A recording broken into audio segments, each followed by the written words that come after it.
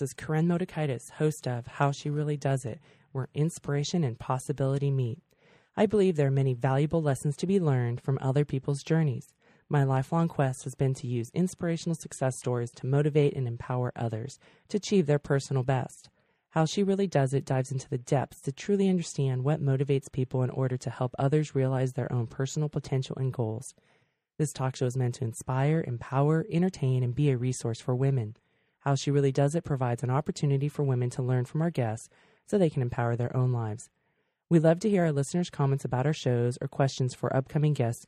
Email us by going to our website, www.howshereallydoesit.com. Our past shows are available on our website or as podcasts from iTunes. How do you feel about your income? Are you happy with your earnings? Do you believe that you can make more money? What is stopping you? Today we have Barbara Stanny back to discuss another one of her books and a course that she teaches, Overcoming Underearning. Barbara, welcome back. Oh, thanks for having me, Corinne. Thank you so much. It's great. So let's talk first briefly about your background. How did you get to where you are now? If anybody had ever told me that I would be empowering women financially 10 years ago, 12, 15 years ago, I would have told them they were nuts. Because I grew up in a wealthy family, and the only advice my father ever gave me about money was, don't worry. Don't worry. And so I didn't. I didn't understand money. I didn't care. I just wanted to spend it. But it turned out that my husband, a financial advisor, was also a compulsive gambler. And over the course of our marriage, he lost a fortune of my money. And even after we were divorced, I got over $1 million in tax bills for back taxes he didn't pay for illegal deals he got us in. And he had left the country. I didn't have the $1 million, and my father wouldn't lend it to me. And that's when I knew I had to get smart. And I was working as a journalist in San Francisco, and I got hired for a freelance project to interview women who were smart with money. And I want to tell you, those interviews changed my life. They changed my life because first I talked to 100 women who went from being not smart to smart about money. It's like I saw how they did it. And it was like, whoa, no one ever told me this.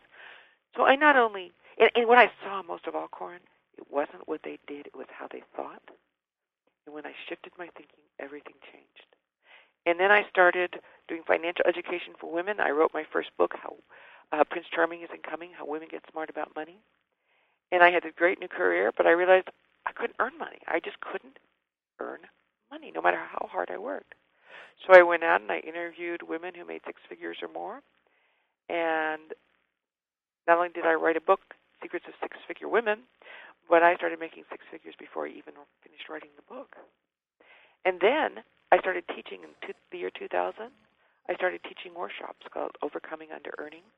And a couple of years ago, I went back and I interviewed hundreds of women who had been through this workshop.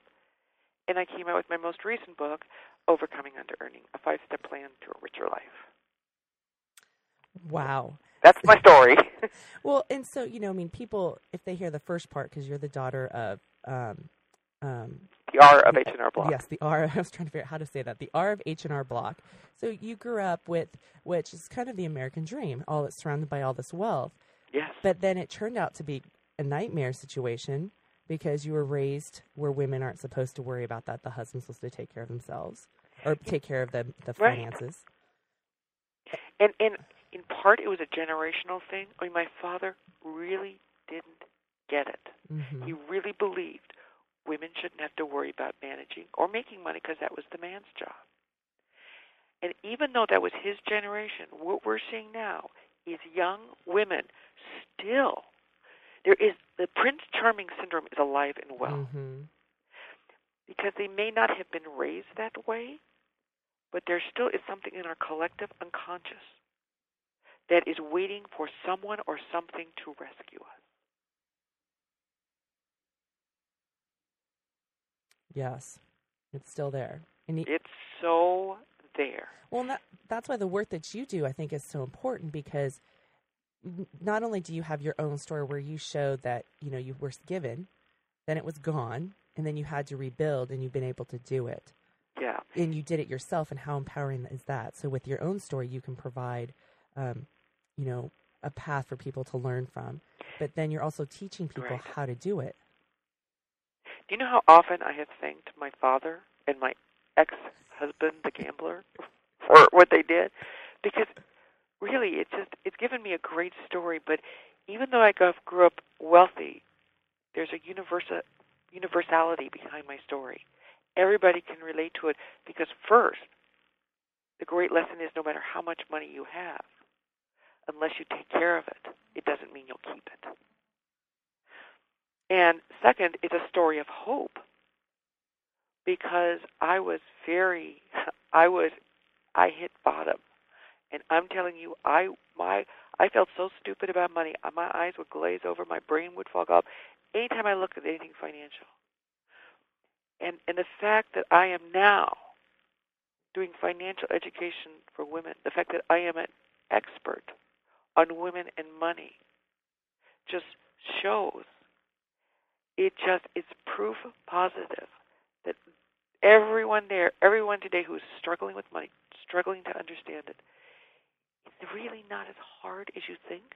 It doesn't take a lot of time to get smart. It doesn't take a lot of money to create wealth, and it's never, ever too late to start.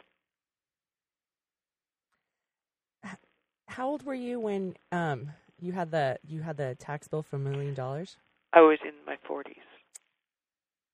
That's important for the listeners. What? That's important for the listeners to Yeah, know. no, I wasn't. It wasn't until my 40s that I hit bottom, and it wasn't until my 50s that I started making six figures.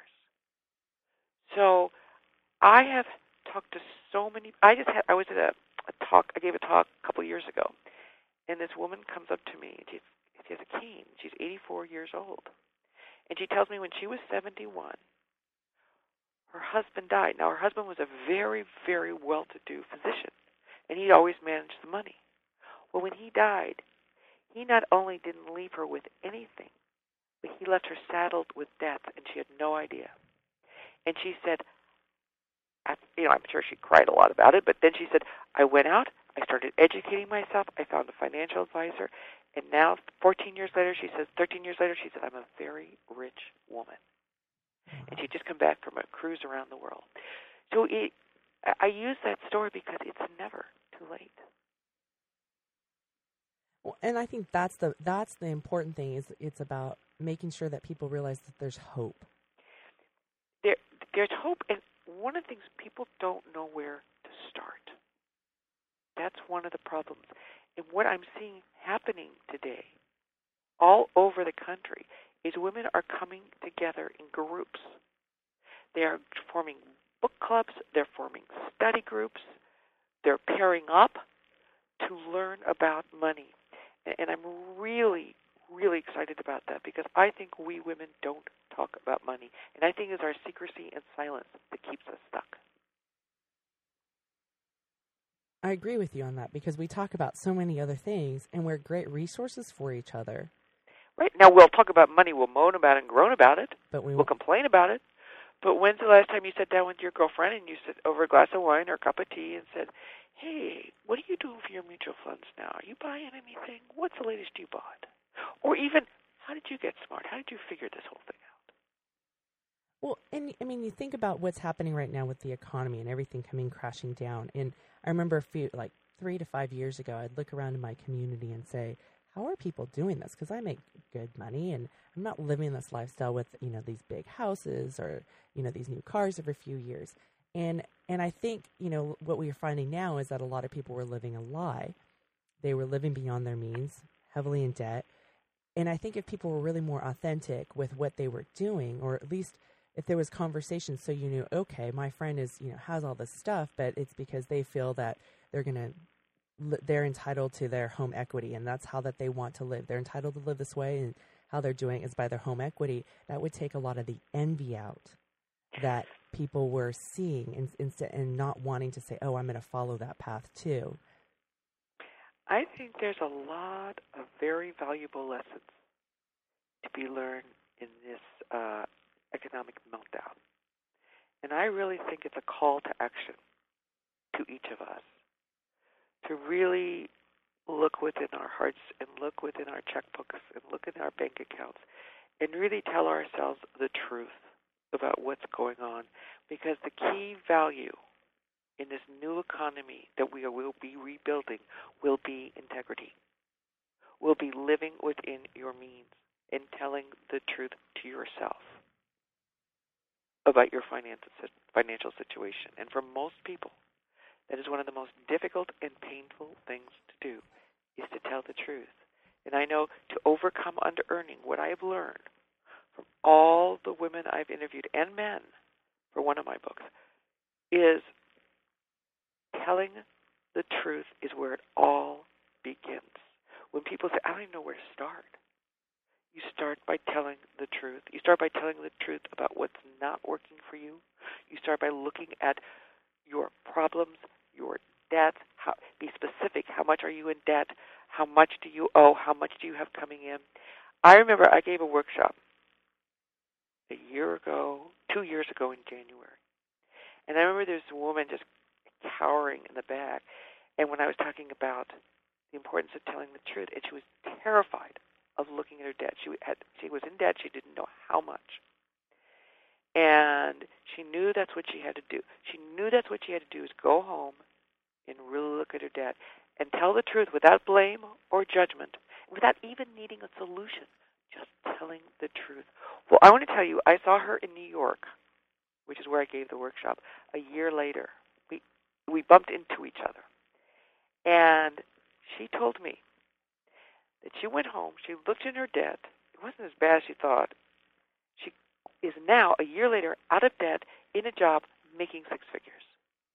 So the thing about clarity and integrity and telling the truth, things can change so quickly once you stop hiding, once you take the blinders off.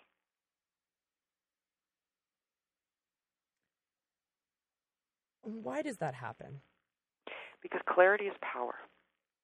And what I've learned in all the years I've been doing this, and I know this for myself, when I started getting clarity on what I had, what I was spending, where it was going, exactly where my money is, it was from that clarity that ideas came, that coincidences came, that my mind opened up to options I wouldn't have never seen. There is tremendous power in clarity. And especially, if you want to know the first step to take in going to the next level of earnings, ask yourself, what's the thing you least want to do? What's the thing you're most afraid to do? And you know it. And that is exactly what you need to do. And that's exactly what you need to face. And that's exactly where you need to go. Because I say there is a direct correlation between the amount of fear and resistance you feel and the amount of pleasure and power and prosperity on the other side of that. A direct correlation. Yes. I mean, for me, every time I hit something that I'm scared to do, like someone just gave me an idea on the phone the other day about marketing. It scared the hell out of me. It was something that just seemed bigger than something I was capable of doing. And I said to her, I'm scared to death, so this must be exactly what I need to do. This must be exactly the step I need to take to really achieve my growth. Because what I found from high earners, from former under-earners, the key is every one of them got to a point where they said, I can't do this. I can't do this. And they did it anyway. And they didn't always succeed, but they kept going. It's what I call the stretch. And the stretch is the pivotal point in every high earner story where they went from under-earning to high earning. And you want me to give you an example? Yes. I interviewed this woman from Tennessee. She's a six-figure woman, but she was telling me her story. And she lived in this little town in Tennessee, and she was a choir director in a church. And she said she got sick and tired of working 14-hour days and have nothing to show for it, struggling to make ends meet. And she finally said, I can't do this anymore. I got to make more money. And when you make a decision, a committed decision, You will be amazed at the coincidences that will occur, because a committed decision is like a magnet. It just draws opportunities to you. Of course, you need to take advantage of those. And she said, it was like God just sent these people into my life, and she had made an appointment with a financial planner to figure out how she was going to segue from this career she had been in all her life to something different, and she had no idea. So she went to this financial planner, and she's sitting there, and she goes, oh, my God, what you're doing is great. I love this work you're doing. This is awesome. And he looked at her, and he said, Lois, you could do this too. She looked at him like he was crazy, and she said, no way, I've never worked outside of a church. Well, 5 months later, she was working for him, and today she's a partner in the firm. Wow. And that's what success looks like. Whenever you find yourself saying, oh, no, I can't do that. Oh, no, pay attention. Well, is the fear then the not being able to believe in yourself that it can be possible? I think what I noticed in my interviews is before anyone can go to that next level, there had to be what I came to call the click. And the click is when you really get it. You really get it that you're worth more, that you deserve more simply because you're worth it. When you really get that sense of your value. I ask women who make a lot of money, are you in this for the money? Every time, 95% will say, no, I'm not doing this for the money. I'm doing it for the passion. I'm doing it for the recognition. I'm doing it for the challenge. But at the same time, now this was really, really a key distinction for me. At the same time, they said, but I darn well want to be paid well because I know I'm worth it. And how do they get that? Well, for me, I'll tell you how I got to that. In my interviews, what we women do is we tend to focus on our shortcomings. We tend to depreciate ourselves. We tend to really glom on to where we trip up. And we ignore, diminish, or deny all our good stuff. So what I started doing is every time I had any little success, I acknowledged myself.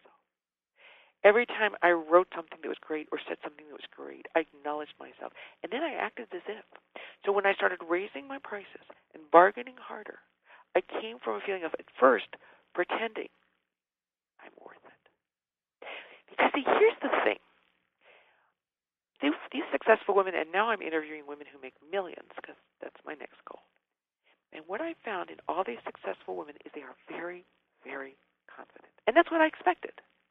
But as we get deeper into the interview, I saw how every single one of them struggled with self-doubt, struggled with fear, struggled with feeling like a fraud and afraid others would find out. But the difference between them and me is they didn't let it stop them.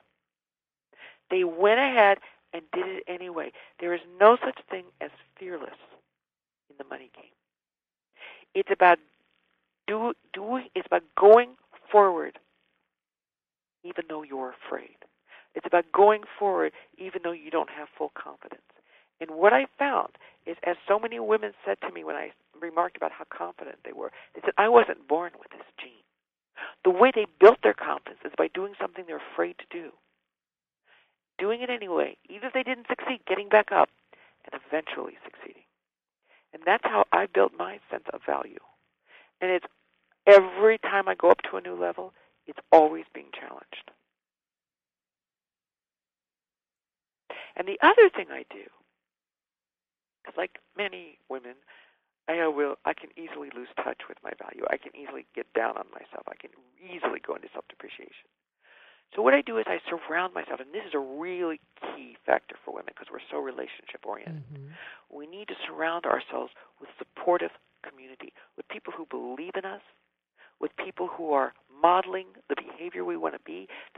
We become who we're with. So we need to be with people who are operating at the level we want to operate at. And we need to be with people who are absolutely believe in us. And we need to minimize, if not eliminate, the naysayers in our life. I have an exercise in my Overcoming Underearning book that's very, very powerful. And you write down all your I actually divided the support people into different categories, but you write down all the people in your life that are supporting you, and you write down the naysayers. And the idea is to keep adding and hanging out with those people that support you and start eliminating or spending less and less time with your naysayers. And it makes a huge difference.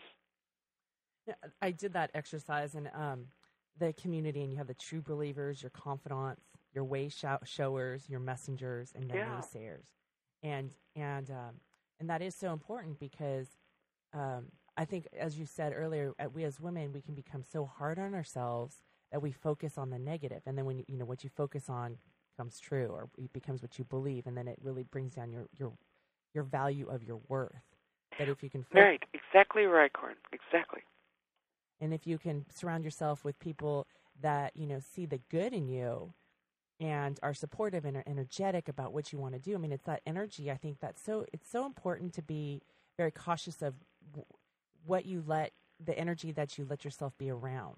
I mean, if you're an athlete, because this is how I can always go back, because I was an athlete for so long and a college coach, was that, you don't want to go to practice every day where nobody thinks that they can become the next great, the best swimmer that they can be, or the best athlete they can be. You want to be in a place where your coach believes in you and you believe in the program, and people, for the most part, we're striving to get better. We can get better.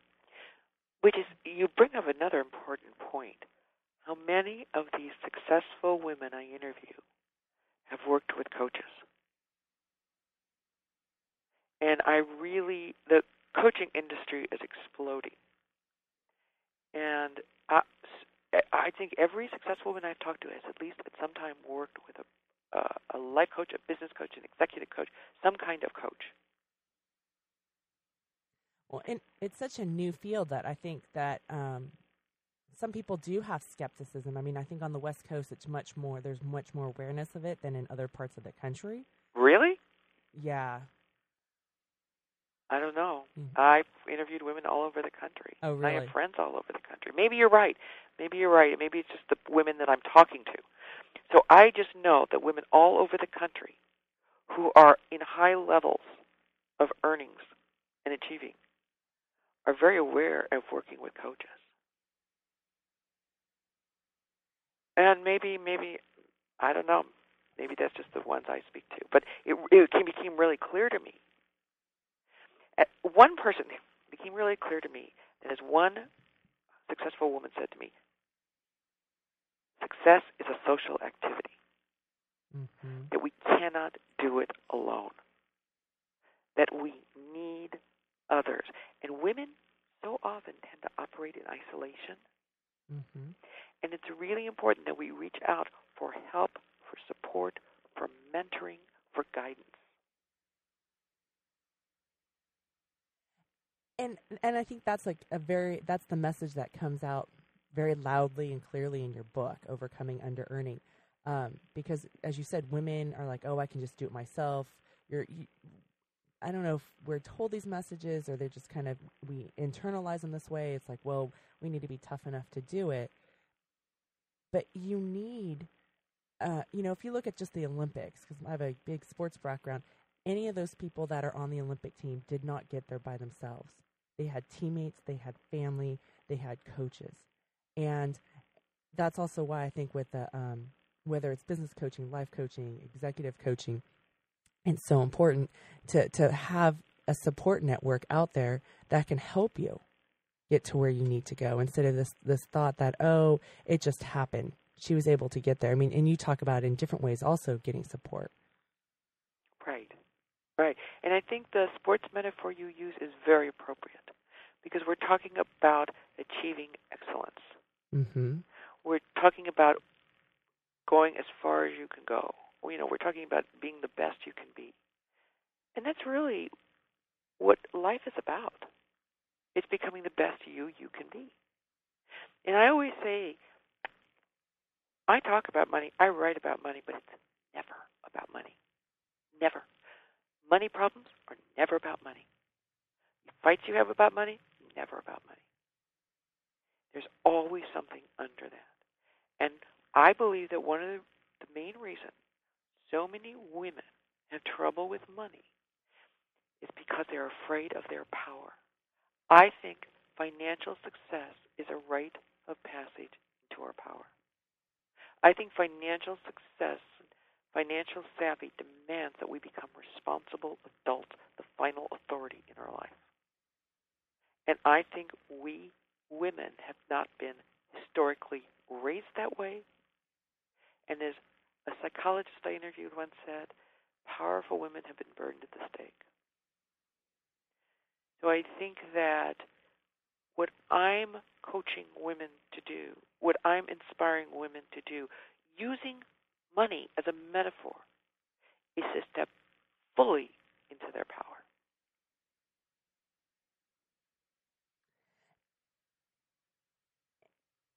And so what is the step for that? Like something tangible that the listeners can understand. I'll give you 5 steps. Okay. It's the 5 steps I have in my Overcoming Underearning. And these 5 steps, although I use them in the context of money, I can tell you that they are the steps to your power. And the first step is, as we talked about earlier, tell the truth. Tell the truth about what's not working. Tell the truth. That means dig deep into what's not working in your psychologically, your beliefs, your attitudes, your feelings about yourself and money. And tell the truth about what is working for you, about your power, about your skills and talents and abilities. Tell the truth about your desires. It's really telling the truth without blame or judgment and without needing to figure it out or have a solution in sight. The second step is you need to make a decision, a committed decision, a declared intention that it's time to make more money, that money is a good thing, that money is a wonderful thing, that it's, so many women are ambivalent about or dislike money or the people that have it. That not long ago there was a study by AARP of 2,300 adults. 43% of the women, 20% of the men said when they were asked, do you want to be rich, said, no, I don't want to be rich because I thought money was bad and the people who had it were greedy, insensitive, and felt superior. So if that's the attitude you have, then the decision you made is, I don't want money. So we have to make a decision. I want money. I want to make more money for no other reason than I'm worth it. And when you make a decision, 2 things will happen. You will create coincidences. You know what I'm talking about. Everybody knows what I'm talking about. When you really say, okay, this is it, then all of a sudden these people and things come in your life. But the second part is you're not going to want to do it because you're going to go into resistance. And resistance is a sign that you're going in the right direction. It's not a sign you're doing something wrong. So the third step is to stretch. Because success in everything, I don't care if it's losing weight or making money, is always found right outside our comfort zone. So whenever you hear yourself saying, I don't want to do that, I can't do it, that's the very thing you need to do next. And the fourth step is you need to surround yourself with support, as we've talked about. Surround yourself with a community of people who are cheering you on, who are playing the game you want to play. And fifth, you have to respect and appreciate money, because just because you have it doesn't mean you'll keep it. And respect and appreciate money means taking care of it. And you take care of money. There's 4 rules of money. You spend less, save more, invest wisely, and give generously. In that order, we women have the giving generously down pat. But giving generously without following the first 3 steps of spending less, saving more, investing wisely is an act of self-sabotage. Mm-hmm. Because not only do you jeopardize your future security, but you diminish the impact you can make with your money. And to me, what I found in my interviews is women, once they get past survival, are very rarely motivated by money for its own sake. What motivates most women is what we can do with our money, how we can use our money to help others. And that's what this is all about. I believe we all have a purpose. We all have a destiny. And the best way to sabotage you living out your purpose is with financial problems. It's putting yourself in survival, because then you can't think about anything but how to make ends meet.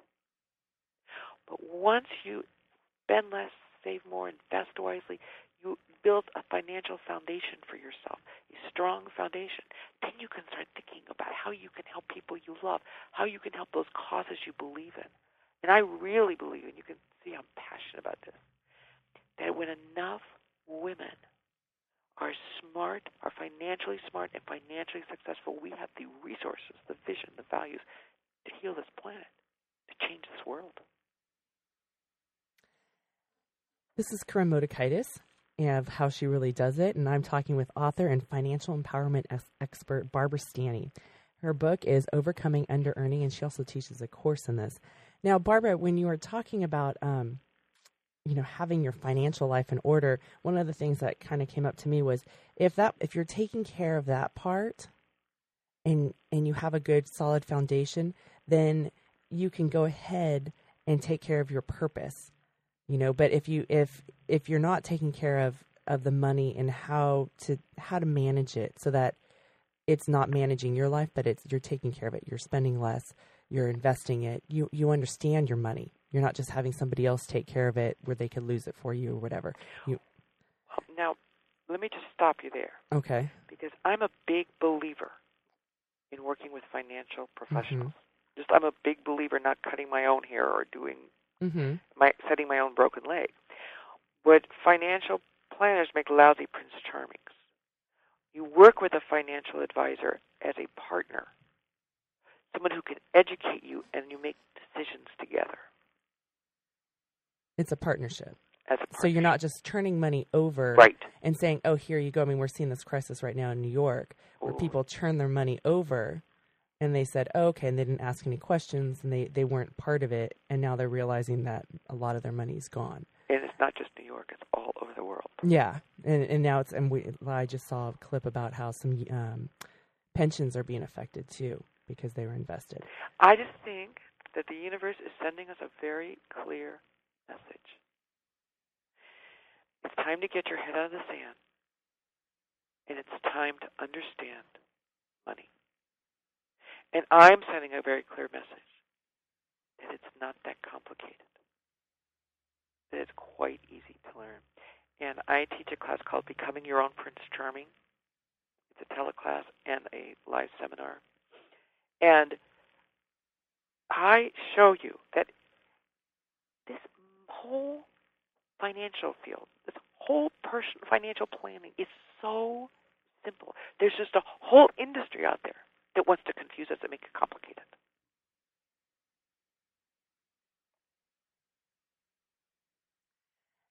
And so what can women do to understand it? Because, I mean, you have some good suggestions that you talked about was, the Wall Street Journal and just putting that section on your kitchen table so that when you walk by, you would catch bits and pieces and start understanding terminology. I'll give you the 3 steps that I always give. The 3 steps I followed for me, because remember, I didn't understand anything about money. I found it very intimidating, and it was like, oh my God, I couldn't understand it. And so I started doing these 3 things. And if anyone listening does these 3 steps for at least 3 to 6 months, you will be amazed at the difference. Because so much of getting smart or smarter about money, because it never ends, I still do these 3 steps. It's just small steps consistently taken. So if every day you read something about money, even if it's just the headlines of the business section of the paper, even if it's only for 1 minute, even if you just peruse through it, even if you're just standing in the checkout line at the grocery store, you pick up Money Magazine instead of People and leaf through it. Because, as you said, so much of getting smart or smarter about money is familiarizing ourselves with the current trends, with the jargon, with the terminology. So just every day, you can just turn on the nightly PBS business report. You just every day expose yourself to something financial. Even if you don't understand it, just look at it. Because by osmosis, it's amazing how much you will pick up. 2, every week, talk about money. Have a conversation about money, preferably with someone that knows more than you. And that's what I was doing in my interviews, interviewing women who were smart with money. Everybody I met who was smart, I said, can I pick your brain? Can we talk? And I wouldn't necessarily ask them how much money they made, but I would ask them how they got smart. I would ask them questions, pick their brain, and ask them what advice they would have for me. So every day read, every week have at least one conversation, and every month automatically save. Automatically have money transferred from your checking account or your payroll check into a savings account. And then it doesn't even make any difference how much it is. When I coach women in doing this, I would prefer them to start with a smaller amount and work up, because savings is a habit. Mm-hmm. And even if it just means taking your spare change out of your pocket at night, putting it in a jar, and then every week taking that jar to the bank. And then when you get 6 to 8 months worth of savings, then you start investing in mutual funds, which you've been reading about and talking about. So those are the 3 steps: every day read, every week talk, and every month save. Those are little habits that you're incorporating into your life, right, to make the changes, and it's those small steps that will make the changes bigger. There's no question about that. Have you ever tried any of those small steps? Oh, yes. Oh, good. Yes. And you see. That's how I learned about money. I mean, in my 20s, that's how I learned about money. And, by doing what? Well, in college, I had really good advice about taking a personal finance class, and I was already done with all my required courses. I was just kind of sitting around buying time because there was a recession and I didn't know what to do with my life. So I finally remembered that a few years earlier I was told to take a personal finance class. So I took that, and I learned. And then I started getting the Wall Street Journal, and too, it was very intimidating. But I would go through, and there were certain columns that I liked, and then the other thing that I did is that I found people in my life, whether they were professors or people that I worked with, whoever it was, who had done really well with money. And that's when I started realizing the possibilities. Because I remember when in like 1993, 94, there's a recession, and my roommate had graduated from college, and she was working like in wildlife and fisheries, and she made $18,000 a year. And I thought, wow, if I can make that much money, I'll be okay. I can still live the way that I live now. And but then once I started getting exposed to these other people, I realized that there are many different ways to become financially independent. And so that turned into a goal, a possibility for me, and something that I strove for. I love your story. Well, thank you. I mean, anybody can relate to that. I love how you did that. It's just slowly, one step at a time, opening yourself, educating yourself, exposing yourself to more. And I read a lot, and I realized I didn't know a lot, and I made my mistakes here and there, but that it was finding people, and that's why I do the show, is I want to expose to people that there are so many possibilities. And I was fortunate because I was 21 starting this journey, so that was really good for me. But it doesn't have to be that way. There's like you have your story, you're in your 40s, and you think your life is going to go one way, and it goes a different way, and I think that's so important. And one of the questions that I always get asked from so many women is like, well, how do I do this? And then the whole worth thing, or overcoming. I mean, when so many people found out I was doing this interview with you today, they were like, I'm going to be tuning in. I need to listen because how can I earn more money? How can I do that? And especially, when you've got the New York Times today coming out with the economy sheds 524,000 non-farm jobs in December. The unemployment rate is 7.2%. And so it's like, well, how dare I think that I can get money or more money?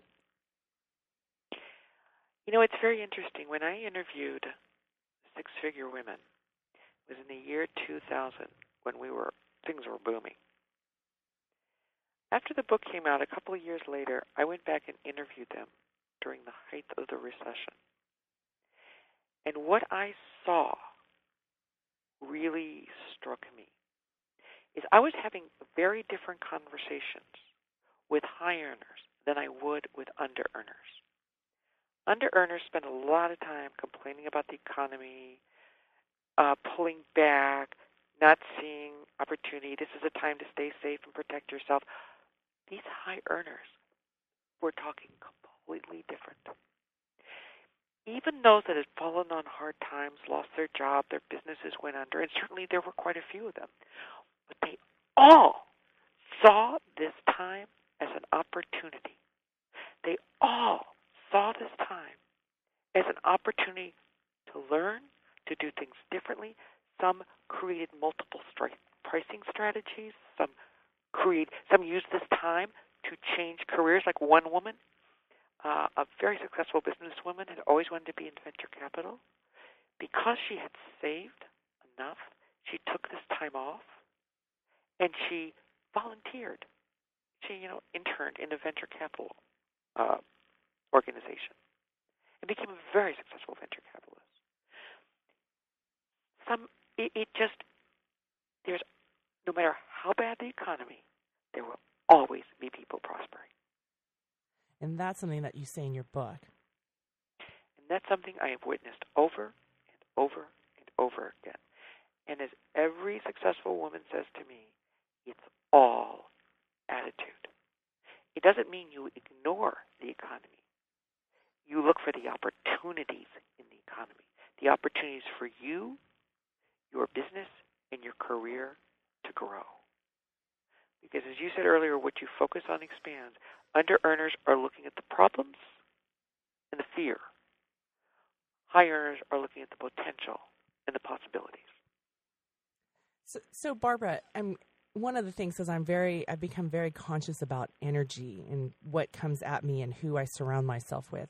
And one of the things is that I notice I have to stay away from, like for me, the news media, because the news media just goes on and on about the jobless rate or, a lot of bad things happening, or like even the newspapers about how hard it is to prosper. And I find myself really making conscious decisions to focus my energy in what I'm allowing coming into my space with more inspiring, but not inspiring, like inspirational, but with not just, I don't want to... You're not going into denial. Yes. You're just not buying in. Yes, I just don't want to buy into that, that, because I don't want to buy into that, yes. And I think that's really good.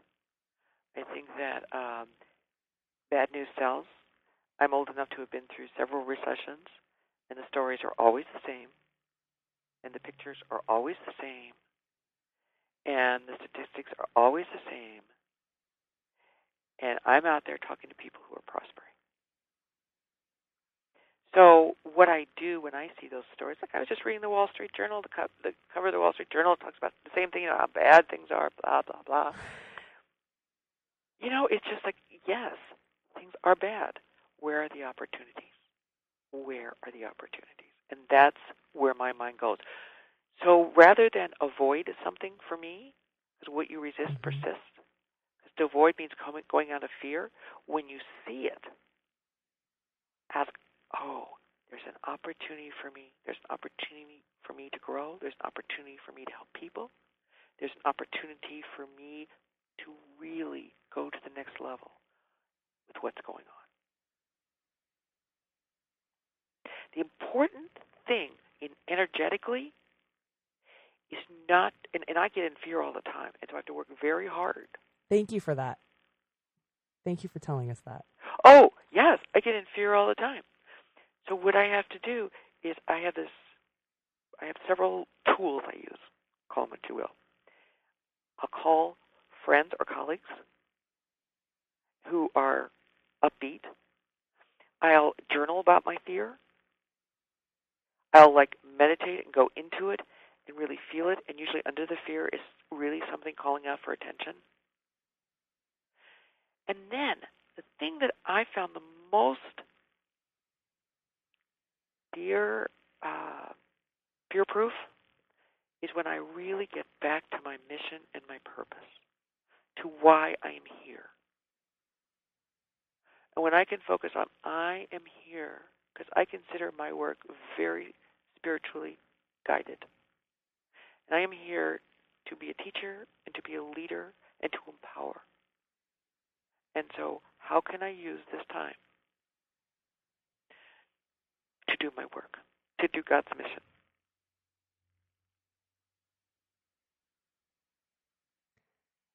And so when you go to that space, does that help get rid of the fear?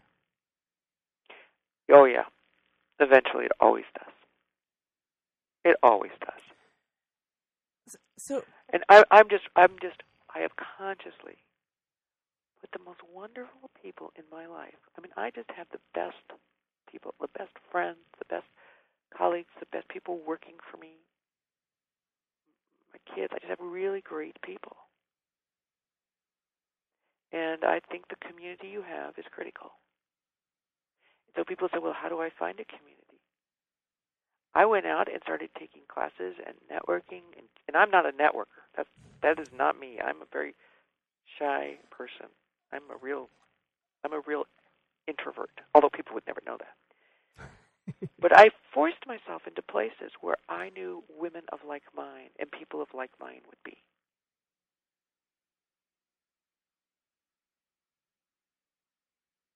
you found your group. I found my tribe. I have. And I have to say that makes a huge difference. And I am willing to reach out, which is very hard for me, and say, I am in the pits. You got to help me here. And I've created this group on Mondays. Every Monday night, there's 4 of us. We have a mastermind group, and every Monday night, we each get 15 minutes to talk about what we need help with, what we need support with, what we want to create. It's been fabulous.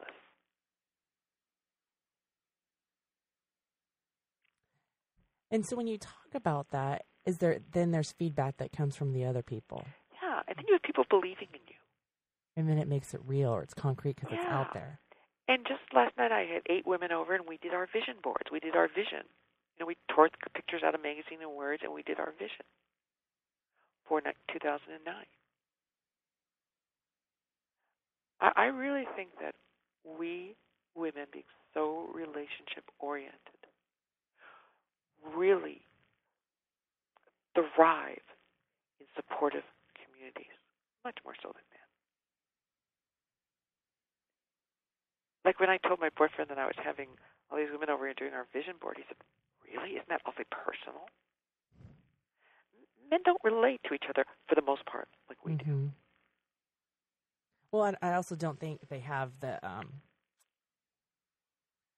it's really into stereotyping, so I'm a little cautious, but that as much doubt. I mean, just working with kids, like a little boy will see, an action here, and then he'll jump off his couch thing because he wants to learn how to fly. And in his brain, he has flown, maybe for a split second or less than that, but he has flown.